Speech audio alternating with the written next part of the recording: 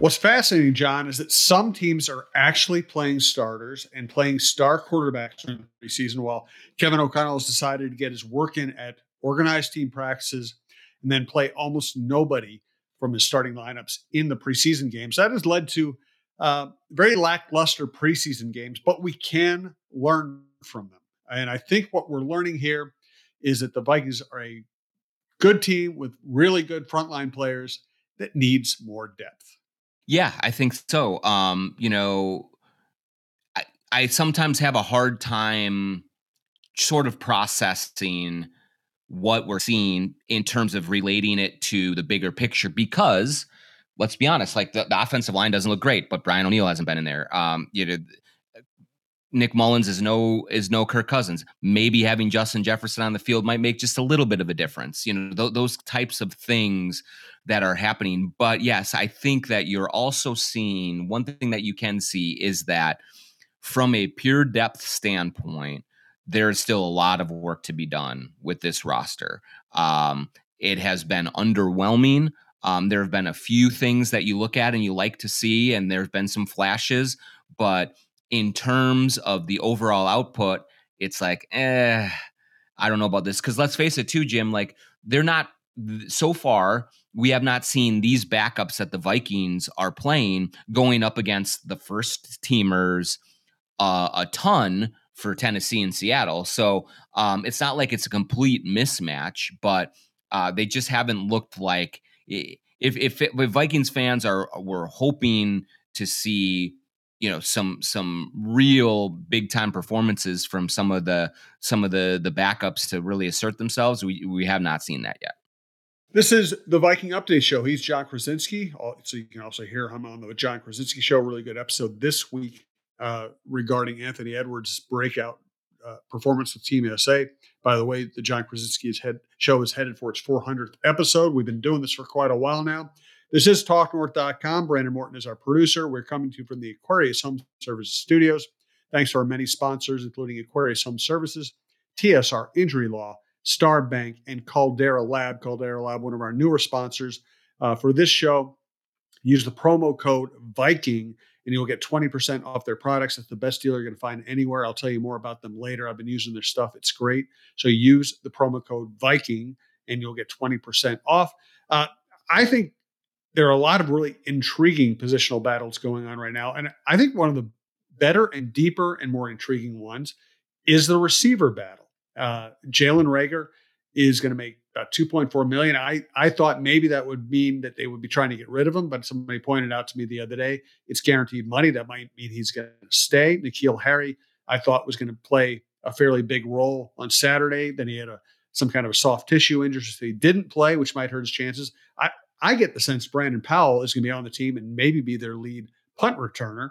And then you have, Jackson has started making some plays. And Addison has been out with the concussion symptoms. So there's a lot of talent in that group, but we really, once again, because it's preseason, because of the injuries, we haven't really seen a lot of the guys who are fighting for playing time right now. Yeah, we talk about we just talked about how there isn't a whole lot of depth on this roster, but certainly that receiver room is, I think, pretty loaded with depth. And so I think that you could see a scenario where there's going to be a difficult conversation that Kevin O'Connell and Kwesi Adofo-Mensah have in terms of, do you keep maybe an extra receiver than you normally would because of the overall talent in that room and borrow from another position group? Or are you just going to have to part with probably a really good football player and watch them walk just because you have to keep the numbers across the board where you need them? But I think N'Keal Harry was looking pretty good in practices, at least promising enough so that I wanted to see him play in the game and see what kind of things he could do. And not seeing him out there certainly hurts things. But it also puts a lot of pressure on the decision makers of, do you keep a player who I think N'Keal Harry is just a really interesting conversation to have right now because he brings an element to that receiver room that no one else has, and just the pure size. And so, is that valuable enough to keep on its own, even if you haven't seen him play much in the preseason yet? Or do you look at maybe, yeah, like a Tristan Jackson, or some of the other players in that room that maybe have quote unquote earned a spot a little bit more? Jalen Rager, maybe you belongs in that conversation as well, and you say goodbye to someone like N'Keal Harry. That's going to be, how they make that determination is going to be really interesting, because um, whether you just go for overall talent or you go for the production in camp, that's a tough balance to make. But I love what I've seen from a lot of those guys, and I agree with you, Jim, that Brandon Powell, I think he's got a place on this team just for his punt return abilities. Kevin O'Connell has been incredibly complimentary of everything that he's brought to the table. So I think he's in. Now, how that affects Rager, how that affects Jackson and Harry and Copeland, who just joined the team as well. Those guys, that's going to be a real question mark. Let's talk about some arrow up and arrow down guys. I think the arrow is up for Nick Mullins. If there was any question about whether he was going to be the backup, I think that's been settled. I think he's in. Hall might be a practice squad player or a developmental player, but Mullins is going to be the backup. I think arrow's up for Greg Joseph. His competition did not last very long. He's going to be the kicker. Arrow down, I think, and I will say this. I thought McBride looked in over his head in the first preseason game. He didn't set the world on fire in week 2, but he looked more like an NFL running back. He at least looked like he could find a hole and run hard, which is an improvement. Arrow down, Lewis Cine continues to not look very impressive. Yeah, I mean, he had the whiff on the tackle coming up on that long run in the first half, and you're like, ugh, you just look at that, and we're still waiting. Now, I do think the Vikings are understandably being very patient with him as he comes back from such a traumatic injury. But I wrote about it this week at The Athletic, and it's just like, yes, you understand that patience, and that is very necessary, but also you do want to start to see some flashes, some signs of things like that say, okay, he's coming around. And there have been a lot more signs of, yikes, he's still far a long ways away, than there have been of, oh yeah, that's good, he's coming around here. And so I think that's a real concern for them. I think fortunately you have Cam Bynum, you have a couple other guys who have started to, have at least shown you some things that you can use at safety, and until maybe Cine is a little bit more ready physically. But so far, it has not been pretty for Lewis Cine in this camp. I guess what bugs me is that this is a guy who was a very good player on a national championship, dominant defense, number one, a first round draft pick. And what I see is a guy who very rarely makes a textbook tackle. Even when he gets somebody down, it's usually like grabbing their shoulder pads or wrapping up their ankles. He's filling a hole there. He's the safety, which means if he misses, it's probably a big gain, which was the case. And instead of squaring up and tackling, or at least impeding the progress of the back, he kind of just dove at his ankles, which was not that difficult tackle to evade. In week 1, he kind of tried to launch himself at people, and he was launching himself at big, strong people, and he just bounced off. I would like to see better fundamentals from the guy. Yeah, absolutely. And you think about coming from Georgia's defense and watching them just absolutely wreck college football for the last couple of years. You also think of just physically imposing, and maybe some of the reason that element hasn't been there is because of he's returning to play. Maybe there's a little tentativeness, and maybe there's some kind of timing that is off, and things like that. But when I think Georgia Bulldogs, and when I think Georgia Bulldog defensive backs, I think guys who are going to come up and hit you. And he just has not been that yet. And it could be that he's still trying to get his legs underneath him, that he's still trying to his reaction time is still just a little bit off. And if you're off by half a second in the NFL, you're toast. So maybe that's if we want to give the benefit of the doubt, we can say, all right, it might just take a little bit more time for him to get it back. But um, I don't see that fundamental football player in him yet that's you would think like great coaching in Georgia, you would think playing in big games at Georgia would prepare him for things like this, and he just has not looked ready for this level of play, just even in the practices. I mean, we've seen him be outclassed in the practices quite a bit as well. And so, um, yeah, again, like I don't want to say we're punting on him right now because I mean he's been through a lot and he deserves some time to get back into it. But in terms of being to a place where you can rely on him in on this defense in week one of the regular season, we're definitely not there, not even close. No, I will say I thought Booth, who got burned on a big Hmm. play for a touchdown in week one of the preseason, I thought he showed up much better in practice against the Titans. He had an interception. He had a pass breakup down the field. He didn't look like he was out of position or overwhelmed. I don't think we saw a lot from anybody really in the preseason game, week two. But I thought in the practices he showed up better last week. He showed up better. He made a few plays. He missed a tackle again in the game He did. on Saturday night, and so you're still like, ugh. But yeah, I thought that there were more encouraging signs from what you saw in the two practices that we were at with the joint practices with the Titans. So that's something to build on.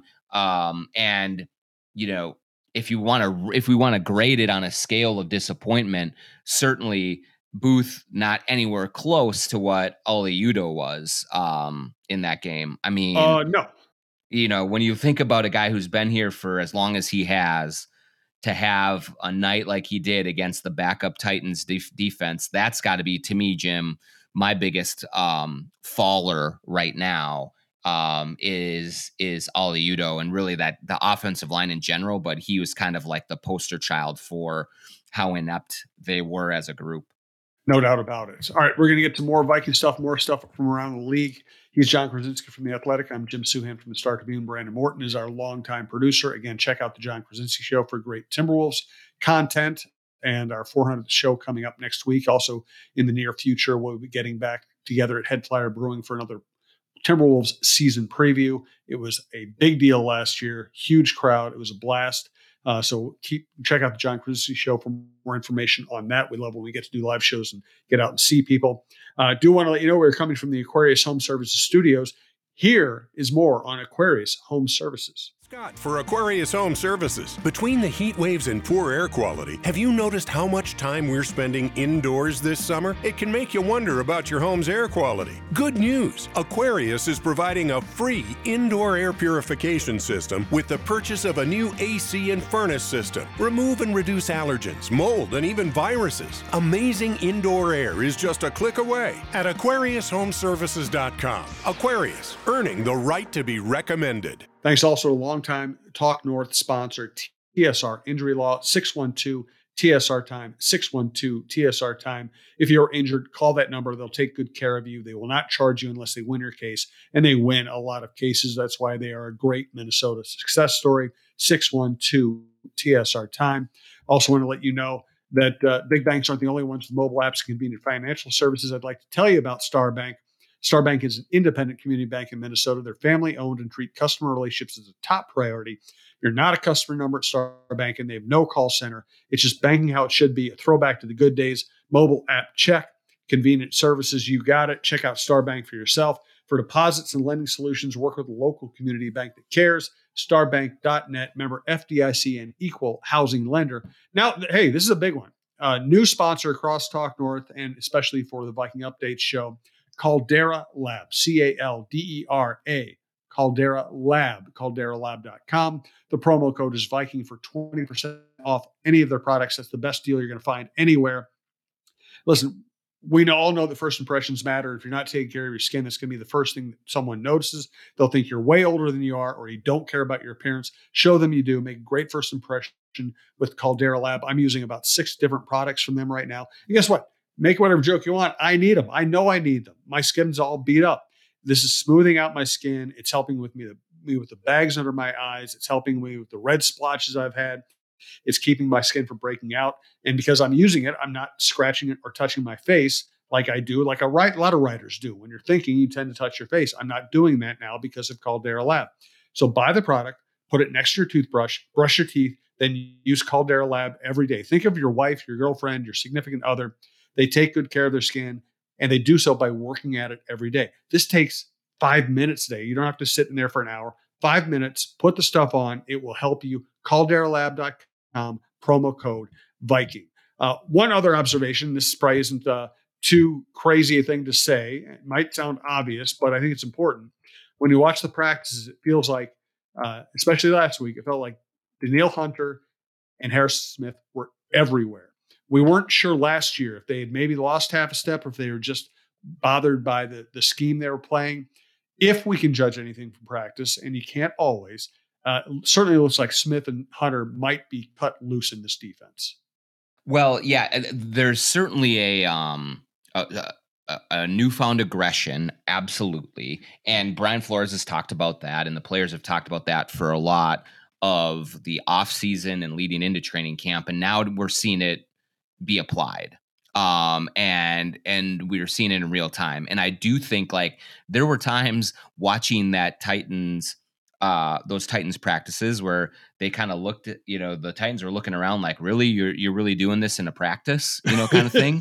And I do think that there is an element of Flores trying to throw the chum back in the water for the Sharks again. I do think that this was a defense that felt it was being way too passive last year.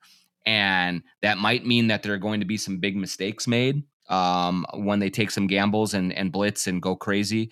But that also does mean that I think the players are going to feel like they're more of an attack mentality. And certainly Hunter and Smith feel that way. And I think Brian Flores said this week at practice that he has sometimes allowed Harrison Smith and some of the veterans to call the defenses during these practices and like put them in charge of this defense and take ownership of it. And I think the quote was, "It's not my defense, it's your defense." And so I think all of that is designed to sort of get the edge back in this unit and make them much more prideful and much more aggressive than they were last year. And so you are starting to see that come through in the practices. At least we haven't seen Smith and Hunter out there on the field, obviously, but we're going to get to see that again this week with the Arizona Cardinals in town. And I think that these are good preparation types of workouts and allowing the vets to come in and really get work in and get after it. And that's what those guys have been doing.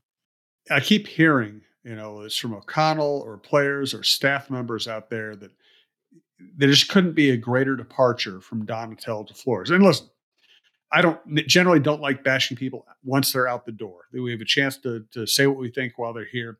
And so I'm not doing this just to pile on Donatel. But even the nicest person in the world would say that his defense was passive. Mm-hmm. And Flores is going to mess with people's heads. Now, we don't know if the cornerbacks are good enough to stand up to the man-to-man coverage that's going to be required by his system, but he's going to mess with people's heads. He's going to try to confuse quarterbacks. He's going to try to make big plays on defense. And really, that's where the big difference is, even if you want to be kind to Donatel. Donatel had the idea, hey, if we make them go on a long drive, eventually they'll mess up. Flores is, right, we're going to try to make them mess up the first play. Yeah. Yeah. And so this is one of the things I'm just very much most excited to watch early on in the regular season, the first couple of weeks, is does this mentality and this new kind of approach, is it going to work, or is Flores going to look around and see dang, I don't have the players here to do that, and then kind of have to pull back the reins a little bit. And so, because that's what I am trying to keep an open mind about with Ed Donatel, is did he do it this way because he thought this was the best way to play defense? Or did he look at this roster and look at the talent that was available to him and say, hey, I would love to turn these guys loose. I would love to be blitzing a lot more. I would love to be playing more man coverage and really get after it that way. But we cannot do it. We don't have the horses for that. And so,